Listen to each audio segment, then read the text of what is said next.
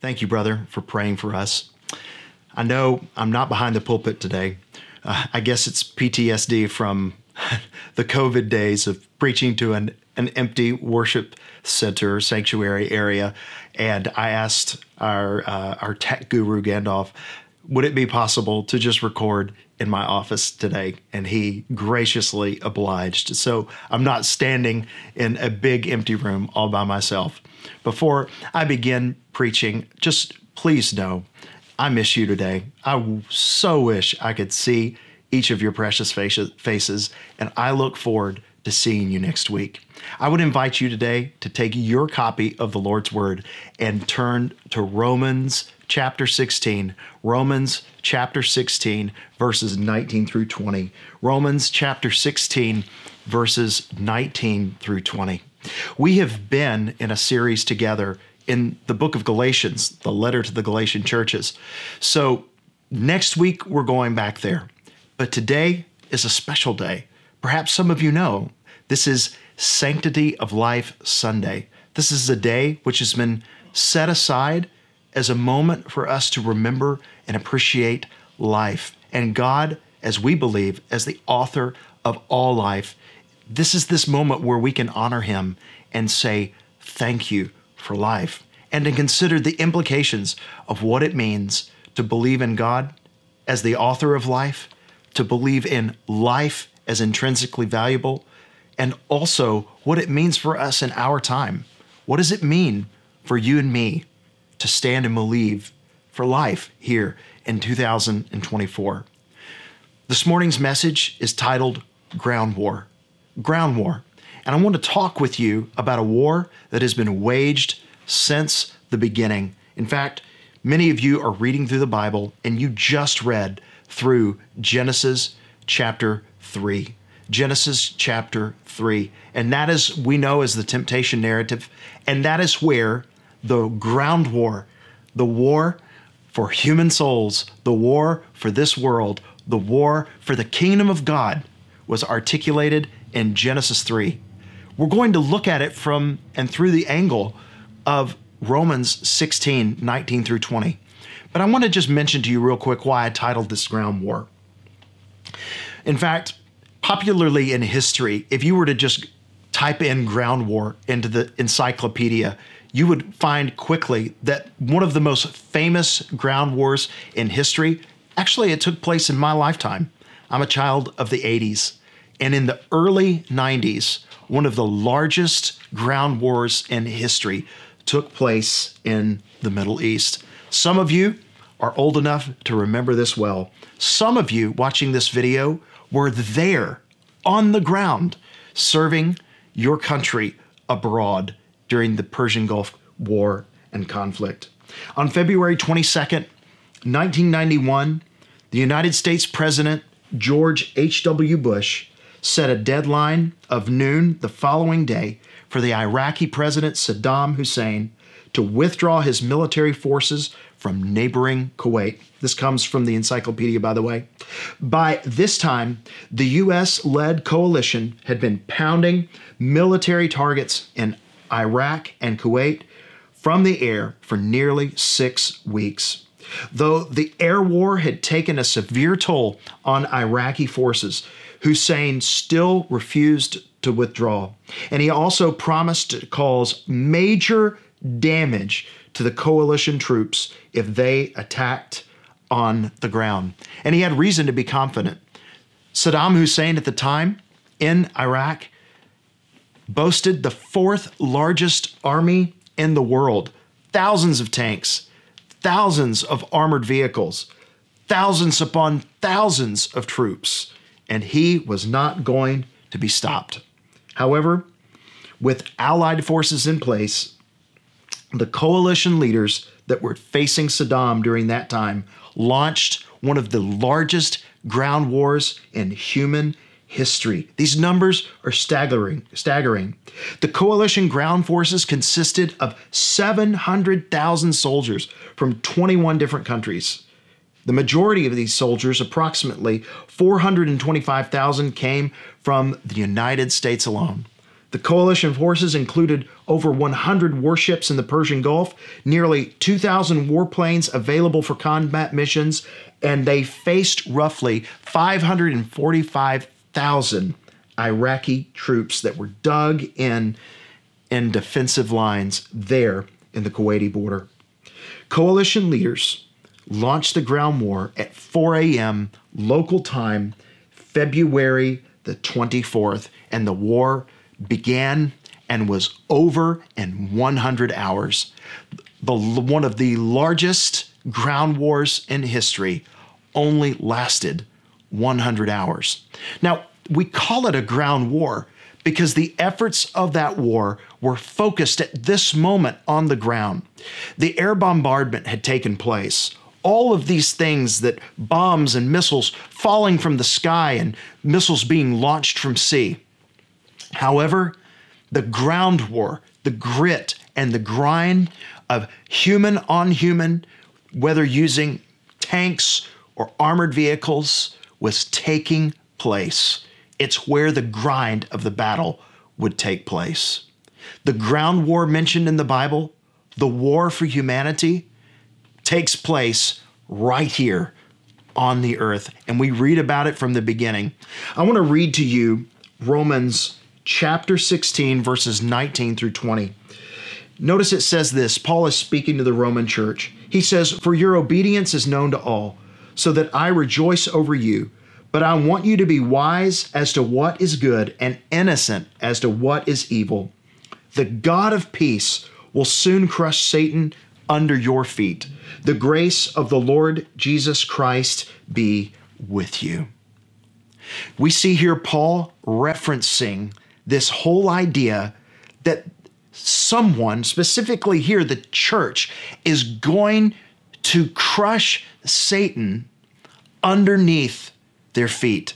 That God is going to specifically use, here he's telling the Roman church, to crush Satan under their feet. What does that reference? That references the original ground war that we read about in Genesis 3:15. You've heard me talk about this before. In fact, before I read Genesis 3:15, here's our main statement. There has been a ground war against those in the womb from the start. There has been a ground war against those in the womb from the start. And that started in Genesis chapter 3. The first principle is this today. The original ground war was announced in Genesis 3:15. The original ground war was announced in Genesis 3:15. Let me begin by reading Genesis 3:13, and I will culminate in Genesis 3:15. The word of our God says this, and this is after Adam and Eve had sinned in the garden and were being confronted by God. The Lord God said to the woman, "What is this you have done?" The woman said, "The serpent deceived me, and I ate." And the Lord God said to the serpent, "Because you have done this, cursed are you above all livestock and above all beasts of the fields. On your belly you shall go, and dust you shall eat all the days of your life. I will put enmity between you and the woman, and between your offspring and her offspring. He shall bruise your head, and you shall bruise his heel." Other translations say crush. This is that original ground war, the war announced from Genesis 3:15. It is the war on the offspring, the war on the womb, or as other translations say, the war on the seed. What is this all about? Well, the ground war announced in Genesis 3:15 is not about spoils and dirt. It's not about spoils and dirt. So many battles which have been fought through human history have to do with the spoils of war and trying to capture the dirt of another nation or another people that you might call that land your own.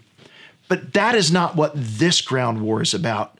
The Genesis 3:15 ground war, what theologians in Latin call the proto-evangelium, which is first gospel, the original ground war is not about spoils and dirt, The ground war announced in Genesis 3:15 is about sons and daughters.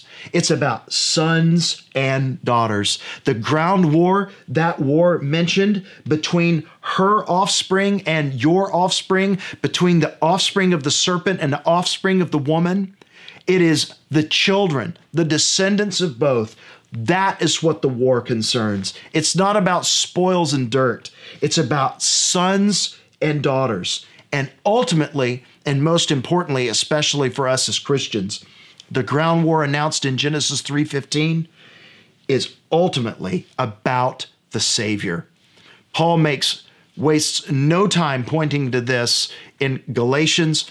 Also, you see it referenced throughout the New Testament, sometimes directly, others indirectly, that Jesus is the fulfillment as this offspring that came to destroy the works of the devil. The original ground war was announced in Genesis 3:15. This is a ground war of good versus evil, light versus darkness, the devil versus humanity, the devil's war on the sons and daughters of God, and that he was going to do his best to stomp out the good thing that God was doing in humanity, and he was going to do his best to snuff out their offspring, and ultimately to try to snuff out the capital O offspring, which points to none other Jesus. Friends, there's been a war on the womb found throughout Scripture. You can see it when Pharaoh ordered the death of all the male babies in Egypt. You can read about this tragic tale and story from history in Exodus chapter 1, verses 15 through 22. I'll read it to you today. It says, "Then the king of Egypt said to the Hebrew midwives, one of who was named Shiphrah and the other Puah, when you serve as a midwife to the Hebrew women and see them on the birth stool, if it is a son, you shall kill him. But if it's a daughter, she shall live." But the midwives feared God and did not do as the king of Egypt commanded them, but let the male children live. So the king of Egypt called the midwives and said to them, "Why have you done this and let the male children live?" The midwives said to Pharaoh, "Because the Hebrew women are not like the Egyptian women, for they are vigorous and give birth before the midwife comes to them." So God dealt well with the midwives, and the people multiplied and grew very strong. And because the midwives feared God, he gave them families. Then Pharaoh commanded all his people, "Every son that is born to the Hebrews you shall cast into the Nile, but you shall let every daughter live." Pharaoh sought to kill the babies of Israel there in Egypt.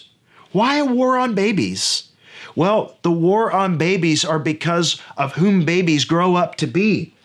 According to Pharaoh, he was afraid of what these babies would become, so he wanted to destroy them in the womb.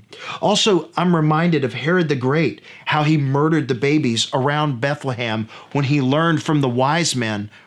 Many of us looked at this at Christmas just here recently, when he learned that the wise men had tricked him and returned to the east by another path. King Herod, upon hearing this, ordered that all the male babies surrounding Bethlehem to be destroyed under the age of 2. Matthew chapter 2 and verse 16 through 18 says this, Then Herod, when he saw he'd been tricked by the wise men, became furious, and he sent and killed all the male children in Bethlehem and all the region who were 2 years old or under, according to the time that they had ascertained from the wise men. Then was fulfilled what was spoken by the prophet Jeremiah. A voice was heard in Ramah, weeping and loud lamentation, Rachel weeping for her children. She refused to be comforted because they are no more.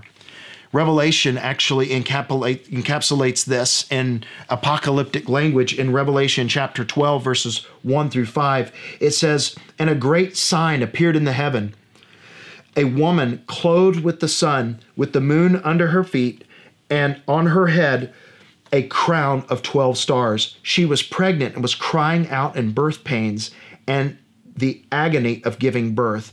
And another sign in heaven, behold, a great red dragon, think serpent, think the devil, with 7 heads and 10 horns, and on his heads 7 diadems. His tail swept down 1/3 of the stars of heaven and cast them to the earth. And the dragon stood before the woman who was about to give birth, so that when she bore her child, he might devour it. She gave birth to a male child who is to rule all the nations with a rod of iron. This is Jesus.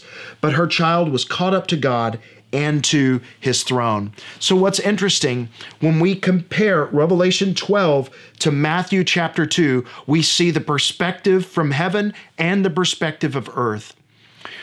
In Matthew chapter 2, Herod was trying to kill all of the babies in order to protect his throne. But in Revelation chapter 12, regarding the same story of Herod's destruction of the babies in Bethlehem, we learn that it was none other than the great dragon, Satan himself, in the unseen places, seeking to wipe out the seed of God. This reminds us that these battles against the womb are never just about babies. This battle on life is intrinsically and inseparably connected to the unseen world. This battle concerning life has to do with the kingdom of God and the kingdom of darkness, and the devil is not going to go down without a fight. When we talk about a battle for life in the womb, we are literally considering a battle with the devil himself, because he has hated life in the womb and has been the sworn enemy of the offspring of humanity from the very beginning. So that leads me to a question. What is life in the womb? What is life in the womb? Well, several things. I want to read to you 2 particular passages that likely you know. But Jeremiah chapter 1, 4 through 5, notice what the Lord says to the prophet Jeremiah.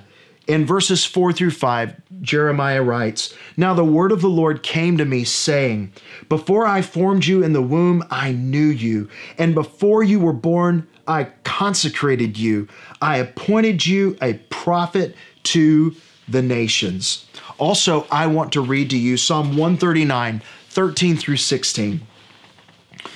Reading from the psalmist, "For you formed my inward parts." This is the psalmist speaking to God. "You knitted me together in my mother's womb. I praise you, for I am fearfully and wonderfully made.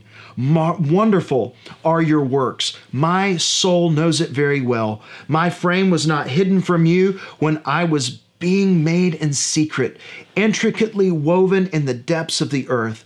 Your eyes saw my unformed substance. In your book were written, every one of them, the days that were formed for me, when as yet there was none of them." What is life in the womb? First, life in the womb is a personal project.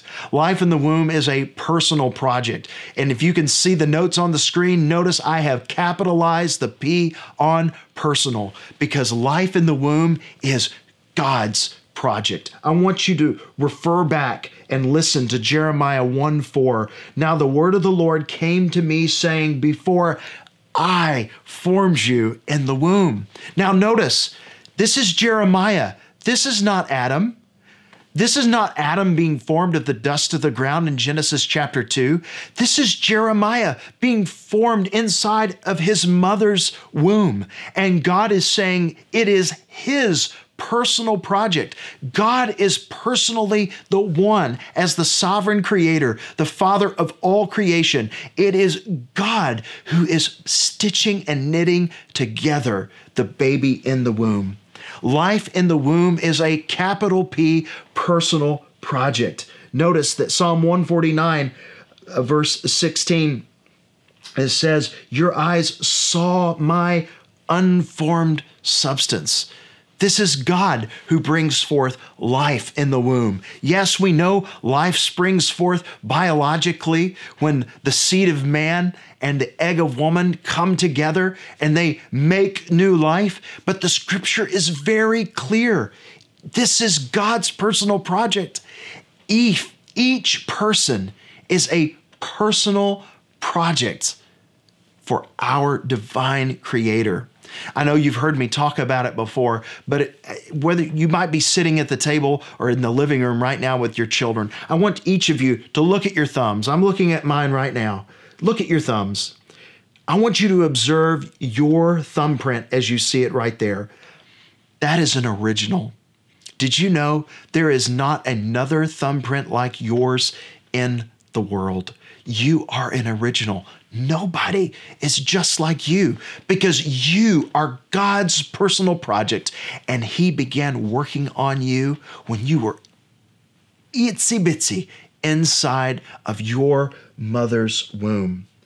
We learned what life is in Jeremiah 1 and Psalm 139, that life is a personal project by God himself. Also, life in the womb is a person. Life in the womb is a person. That means those tiny little zygotes, those tiny little embryos, even in the early stages. Notice what the scripture says that again in Jeremiah 1. Now the word of the Lord came to me saying, before I formed you in the womb, I knew you. I want you to think about that. Before God even began forming the baby in the womb. That means before the egg and the sperm ever came together, God knew and knows that that human life is coming. It is not just his personal project. Human life from conception, you all, from the moment of conception. Human life is a person. It's a person, and God has made you a person, and you were an itsy bitsy person. You're not the person like you are right now. But again, listen, you need to understand this. When we think about what life is inside the womb, we often think about embryos. That's what we call little bitty babies in the womb, an embryo. But I want you to understand, everyone watching this, you did not come from an embryo. You once were an embryo. You did not come from an embryo. You once were an embryo. And Jeremiah chapter 1, it says that before that even happened, God knew you. You are a personal project of God himself, and that even at conception, that tiny, tiny, tiny embryo is already, in the eyes of God, a person. It's already a human being. You say, well, it's a little human being. It's an embryonic human being. Yes, but nonetheless, it's a human being. And the scripture says that from the beginning, God already knew you. The scripture, when it talks about life, it calls life not just a personal project of God himself, but life in the womb is a person. Not only that, life in the womb is planned. Life in the womb is planned. Here's what I want you to see. I want you to see two things. Let's look back in Jeremiah 1 and verse 5. Notice he says, before you were born, I consecrated you and appointed you a prophet to the nations. God is talking to Jeremiah, and he is saying, listen, before you ever came into this world through birth, when you were already in your mother's womb as a tiny, tiny, tiny little embryonic human being. Listen, I already had plans for you, Jeremiah, and I had plans for you to use you and go out to be a prophet to the nations. Listen to Psalm 139:16. Notice it says, your eyes saw my unformed substance. In your book were written, every one of them, the days that were formed for me, when as yet there was none of them. When you were not even put together in a recognizable way. I'm going to put on the screen right now. You're going to see a picture of an 8-week old human embryo in the womb. You can already see its head, its eyes. You can see, I shouldn't say it's a him or a her. You can see little hands beginning to form. You can see legs. You can see this little person coming together. And that's just 8 weeks. Just 8 weeks from conception. And you can already see that. And there's so much more I could talk about of what life looks like younger than 8 weeks in the womb. But here's what I want you to see. We learn from this that every life in the womb is planned. I want everybody to look at me and watching the screen. Look at me. In heaven, there is no such thing as an unplanned pregnancy. There is absolutely no such thing as an unplanned pregnancy. There are no accidents when it comes to life.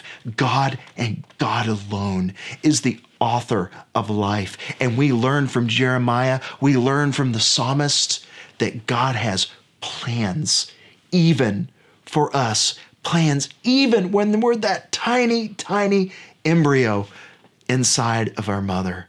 Not only what is life, it's a personal project by God himself. Not only life in the womb is a person itself, but also life in the womb is planned. When you're talking about babies inside of their mommies, there is no unplanned pregnancy. Heaven rules in this regard. Every life in the womb is a project of heaven, and heaven has plans for that life. There are no accidents which take place in the womb. But not only are there no accidents when it comes to what takes place in the womb, hopefully you began to see through this scripture of looking together that what the Word of God talks about when it talks about life in the womb. I want it to lead us now to a question. Not only what is life in the womb, but what can we do here? It's Sanctity of Life Sunday here in the year 2024. What can you and I do right here where we are in our homes, with our families, in our church, here in Tupelo, Mississippi, or Portland, Oregon, wherever you are? What can we do right where we are? And there are several things that I want to share with you. First of all, when we talk about life in the womb, please don't miss what I'm about to say. We are talking about a commitment to life, and it is fundamentally not political. It is fundamentally not political. It is fundamentally human. Human life is not about politics. As soon as you talk about life and choice and you mention the word abortion, immediately politics starts to churn its wheels and the political argument begins. And I am saying, as the people of God, we cannot make the fundamental issue a political issue. Human life is God's life, and human life is fundamentally not a political issue.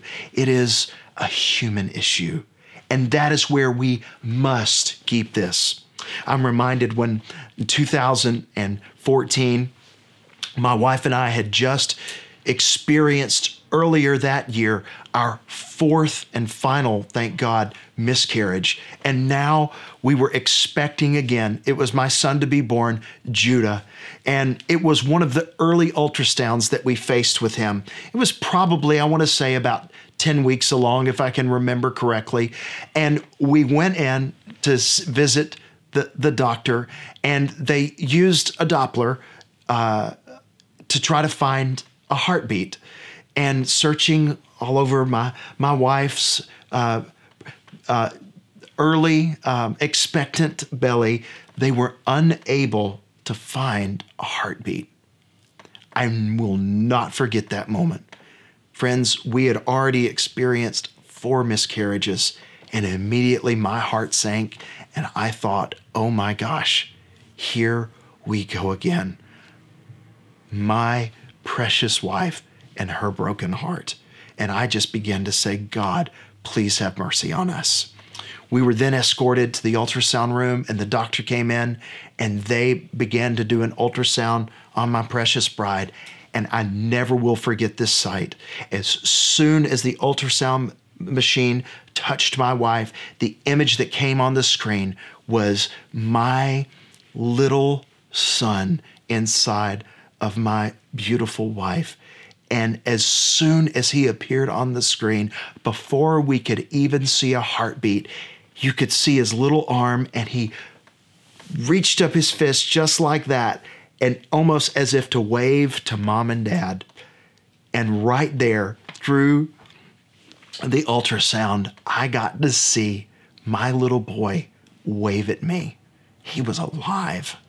I remember the doctor said, well, I guess we don't have to check for a heartbeat. We know he is doing okay. And it was from that moment that we named him Judah, because it was at that moment that we praised the Lord. His name means praise, and we gave God praise for giving us life in the womb.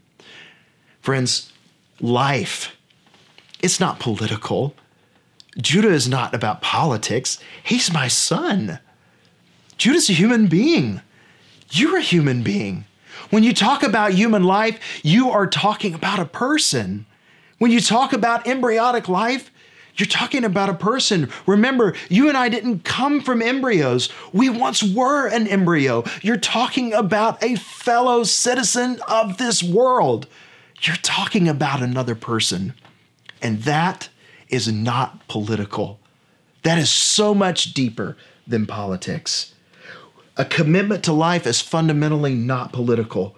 Don't believe anyone who tells you that it's just politics. Oh, it's not. Life is not political. Life is fundamentally human.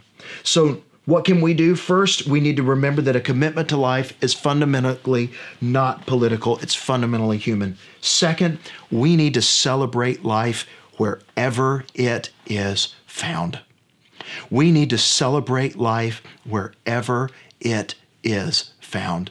First Baptist Church, I want you to hear my heart in this. Whenever we learn of someone becoming expectant, we need to celebrate that. Whether that is in the blessed arrangement of a man and a wife and Christian families and a Christian home, amen, we celebrate that. But you know what? Life that's found elsewhere, we need to celebrate that too. That means that we as the people of God, we celebrate life no matter where it's found. That doesn't mean that we give approval and thumbs up to the situations that may have produced the life, but we acknowledge that God is the author of life. So that means if it's a middle school girl or a high school girl that's expecting a baby, we're going to celebrate life. That means if someone has become expectant from somebody who's not their husband, again, we don't approve of relationships outside of marriage, but you know what? We're going to celebrate life. That means that all around us in the community, that we need to celebrate life and help young mothers especially who are in need to celebrate life. We need to celebrate life wherever it is found, regardless of how it got here. Remember, it is God and God alone is the author of life. Therefore, as his people, we celebrate the handiwork of God. And we need to be about life. We need to be about life and celebrate it where it is found. Also, even though it's fundamentally not political, we do not need to ignore that there is a political element to this situation. We should be prayerful that God would use the leaders in our nation, in our state, and in our municipality, that God would use our leaders to end abortion, that God would use our leaders to end abortion. Friends, abortion takes innocent human life inside of the womb. By the way, I know right now there are women, some of you I've talked to here in our church, you're watching this right now and you have had an abortion at some point in your life, or you thought about having it and were not able to get one. I want you to focus in on your pastor right now. I want you to hear what I'm about to say. first, I want you to know that I, as your pastor, and I want you to know that I have the authority to speak for our church here, that we as First Baptist Church, we love you. We love you. And we do not hold your past against you. Friends, this is the gospel. There is only one kind of Christian that exists, and that is a saved one. And we are all saved from something. And we're all being saved from something. And friends, First Baptist Church of Tupelo, especially as long as I'm the pastor, we are not going to judge people for their past sins. We are going to point them to the love of Christ and welcome them into the family, and know this, that where sin did abound, there does grace all the more abound. It is a dead-end road when we start judging people. Friends, I want you to know that if you've had an abortion, I don't judge you. I'm not going to back down for a moment that I believe that life starts from conception, and also to take life in the womb is to end human life, and that is wrong, and we should not do that. But I want you to know Jesus came. And I know situations are hard. Andrea and I faced an unthinkable situation in 2019 when Andrea was expecting our final child, Peter, our sixth child, and 4 days later was diagnosed with an aggressive kind of cancer that would have been fed by the hormones that increased during her pregnancy. I know, not as a woman, but as a husband, Andrea knows what it's like to sit in that chair and have to ponder what is best to do. By God's grace, we chose life. And I don't want to say she chose life by God's grace. And I got to stand there and encourage and to admire that amazing thing that she did and gave life to our son, who is now 3 years old and absolutely full of life, probably way too full of it at this point. But nonetheless, we give God thanks for that. All of that to say, we don't judge you.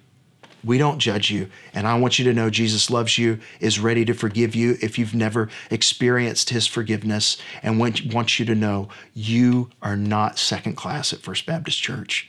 We love you and want you here. With that said, we should be prayerful, though, that abortion should end.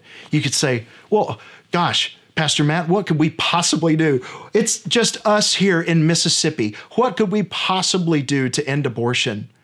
In 2022, folks, Dobbs versus Jackson Women Health Organization overturned 49 years of Roe v. Wade. You and I both know it. Mississippi always seems to be last in every category. We always get blamed as being, bringing up the tail end in every category. You and I know that's not true. This is a blessed place to live. But did you know that God used Mississippi to overturn Roe v. Wade? Friends, it's amazing what can happen. Also, not only that, let me give you another one. You may not know this, but American history was made in 1995 through the Dickey-Wicker Amendment. The Dickey-Wicker Amendment. Now you say, what is the Dickey-Wicker Amendment? Well, in 1995, I'm actually old enough to remember this conversation. Our conversation in our country at that time was concerning in vitro fertilization and the creation of embryos for the purpose of embryonic stem cell research. And prior to the Dickey-Wicker Amendment, it was not against the law to create embryos for the sole purpose of harvesting embryonic stem cells, essentially creating babies in order to destroy them and to use them as harvesting their stem cell research. The Dickey-Wicker Amendment in 1995 outlawed that and is still the law to this day. J. Dickey of Arkansas, Congressman J. Dickey of Arkansas, and more importantly to me personally, because he's my friend and he is your fellow member of First Baptist Church of Tupelo, now Senator, but at time Congressman Roger Wicker, co-authored this bill. And it is still the law to this day that protects embryonic human life from being harvested for stem cell research. Friends, politics matters. Politics matters. And if you're watching, thank you, Senator Wicker, for what you did almost now 30 years ago. And Lord willing, that will continue to stay the law of the land.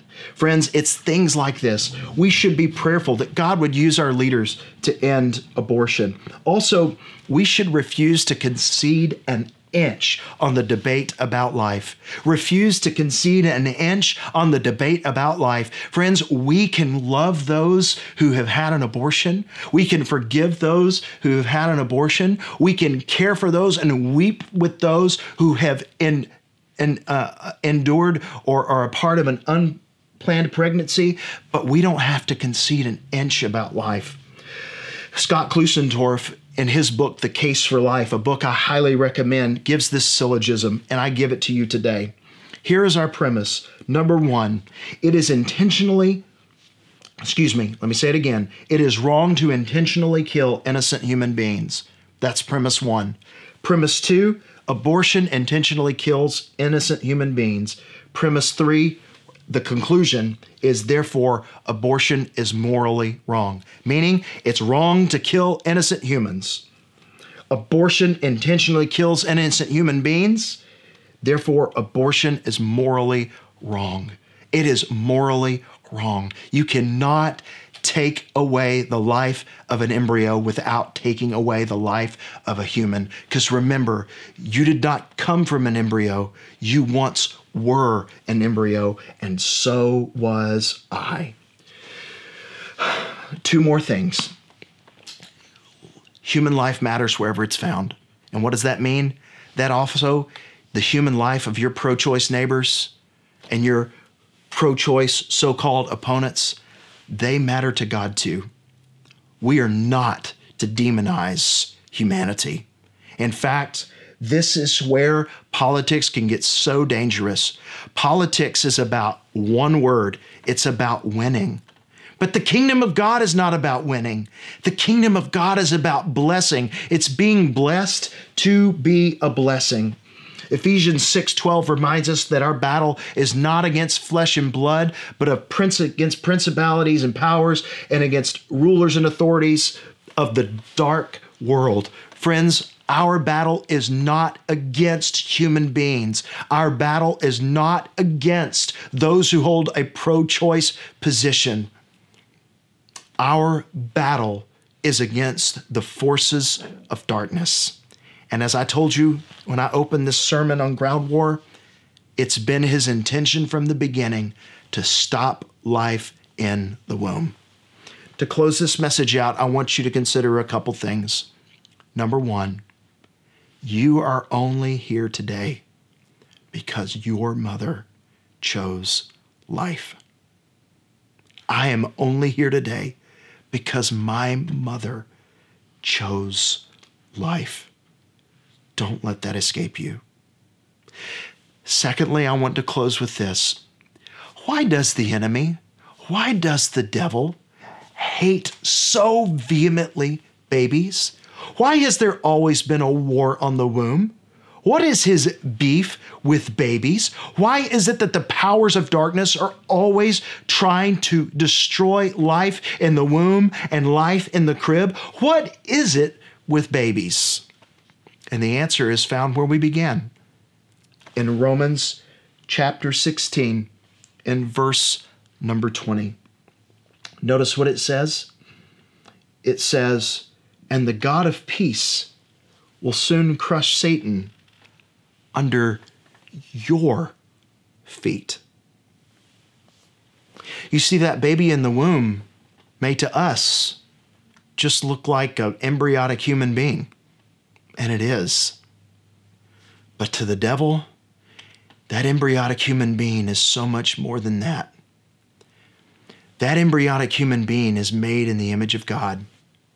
And every human being that is conceived in this world and comes forth through birth is literally raising the flag of Genesis 3:15, the flag of the gospel and of the kingdom of God, which reminds the devil his time is short.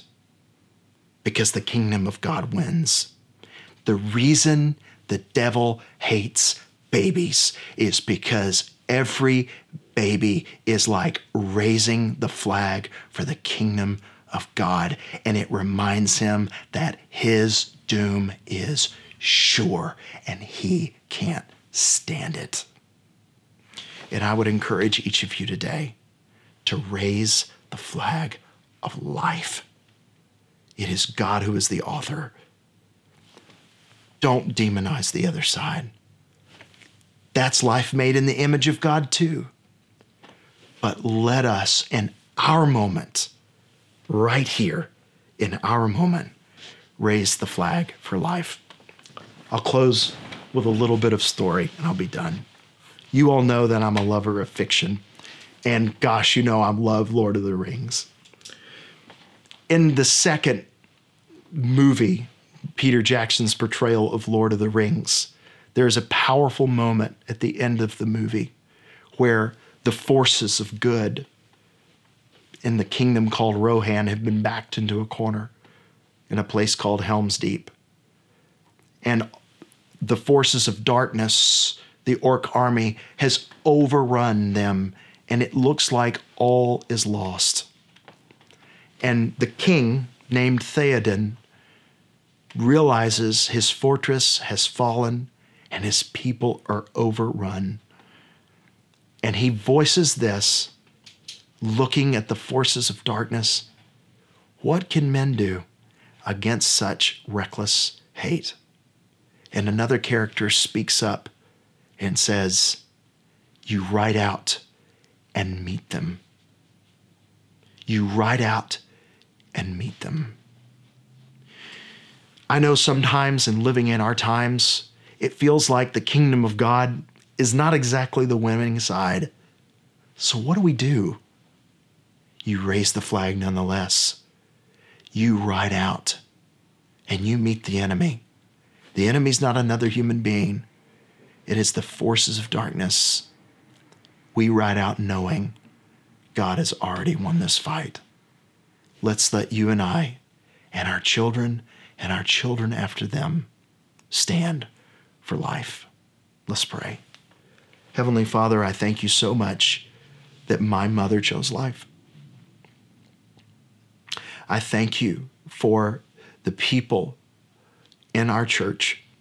And Lord, I pray that no one who has had an abortion, who's listening to my voice, Lord, would experience any shame apart from your overwhelming grace. Lord, you point out our sins for the sole purpose of wanting to forgive us, to heal us, and redeem us, and use us. Lord, I pray you would use me and you would use our church, Lord, as a lighthouse for life. That we would stand for life right here in Tupelo. Whether that's be through supporting organizations like New Beginnings, through adoption, Lord, supporting Parkgate Crisis Pregnancy Center here in Tupelo. Whether it's just being an aunt or a mom or a big sister or a friend to someone who now has an unexpected pregnancy. Maybe it's being a dad to hold your little girl's hand and say, it's okay, we're going to get through this. Lord, will you use us to champion life? I pray for our nation.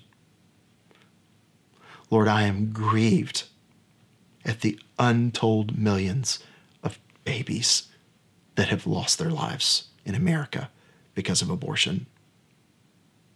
Lord, would you use your people to change our future so that this can forever be in the past? I ask this in Jesus' name. Amen and amen.